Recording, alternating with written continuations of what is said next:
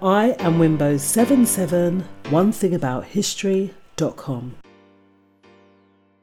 Don't hold on to the past. Sometimes the past is something to look back on in pride. When we look at our achievements and successes, they are truly things to be celebrated.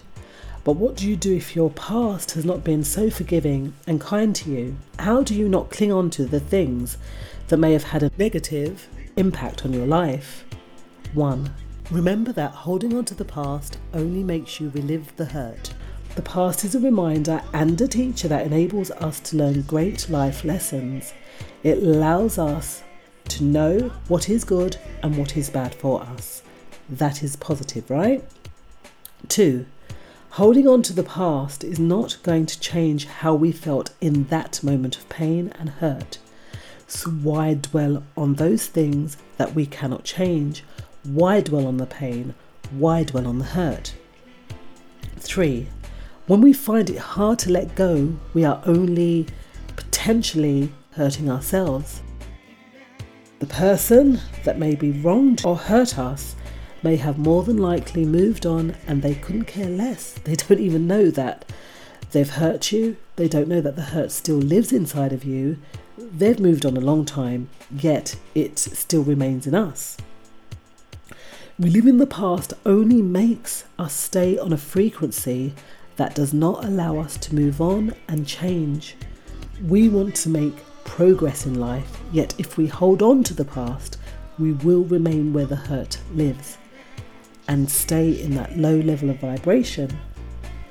4. By allowing ourselves to heal from the hurts, allows us to elevate to a new understanding.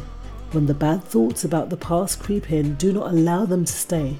Do not allow that negative self-talk to take hold of you, or take you back to a place that you do not want to be. 5. We have to move on and transform. The more you do not dwell in the past and remain in the present, will it allow you to flourish and grow, enjoying the moments that you live in the moment are the joys of life. Knowing that perhaps you were once hurt will enable you to see the dangers of not going back down that same road again, but really moving ahead and keep on going forward is what we want to do. We want to progress and move ahead, learn from the past, but don't live in the past. There is life after a bad past, and it's not impossible to move ahead and keep going forward.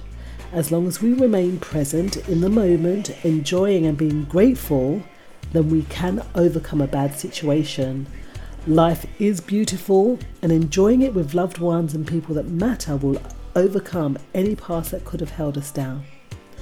I am Wimbo77, onethingabouthistory.com.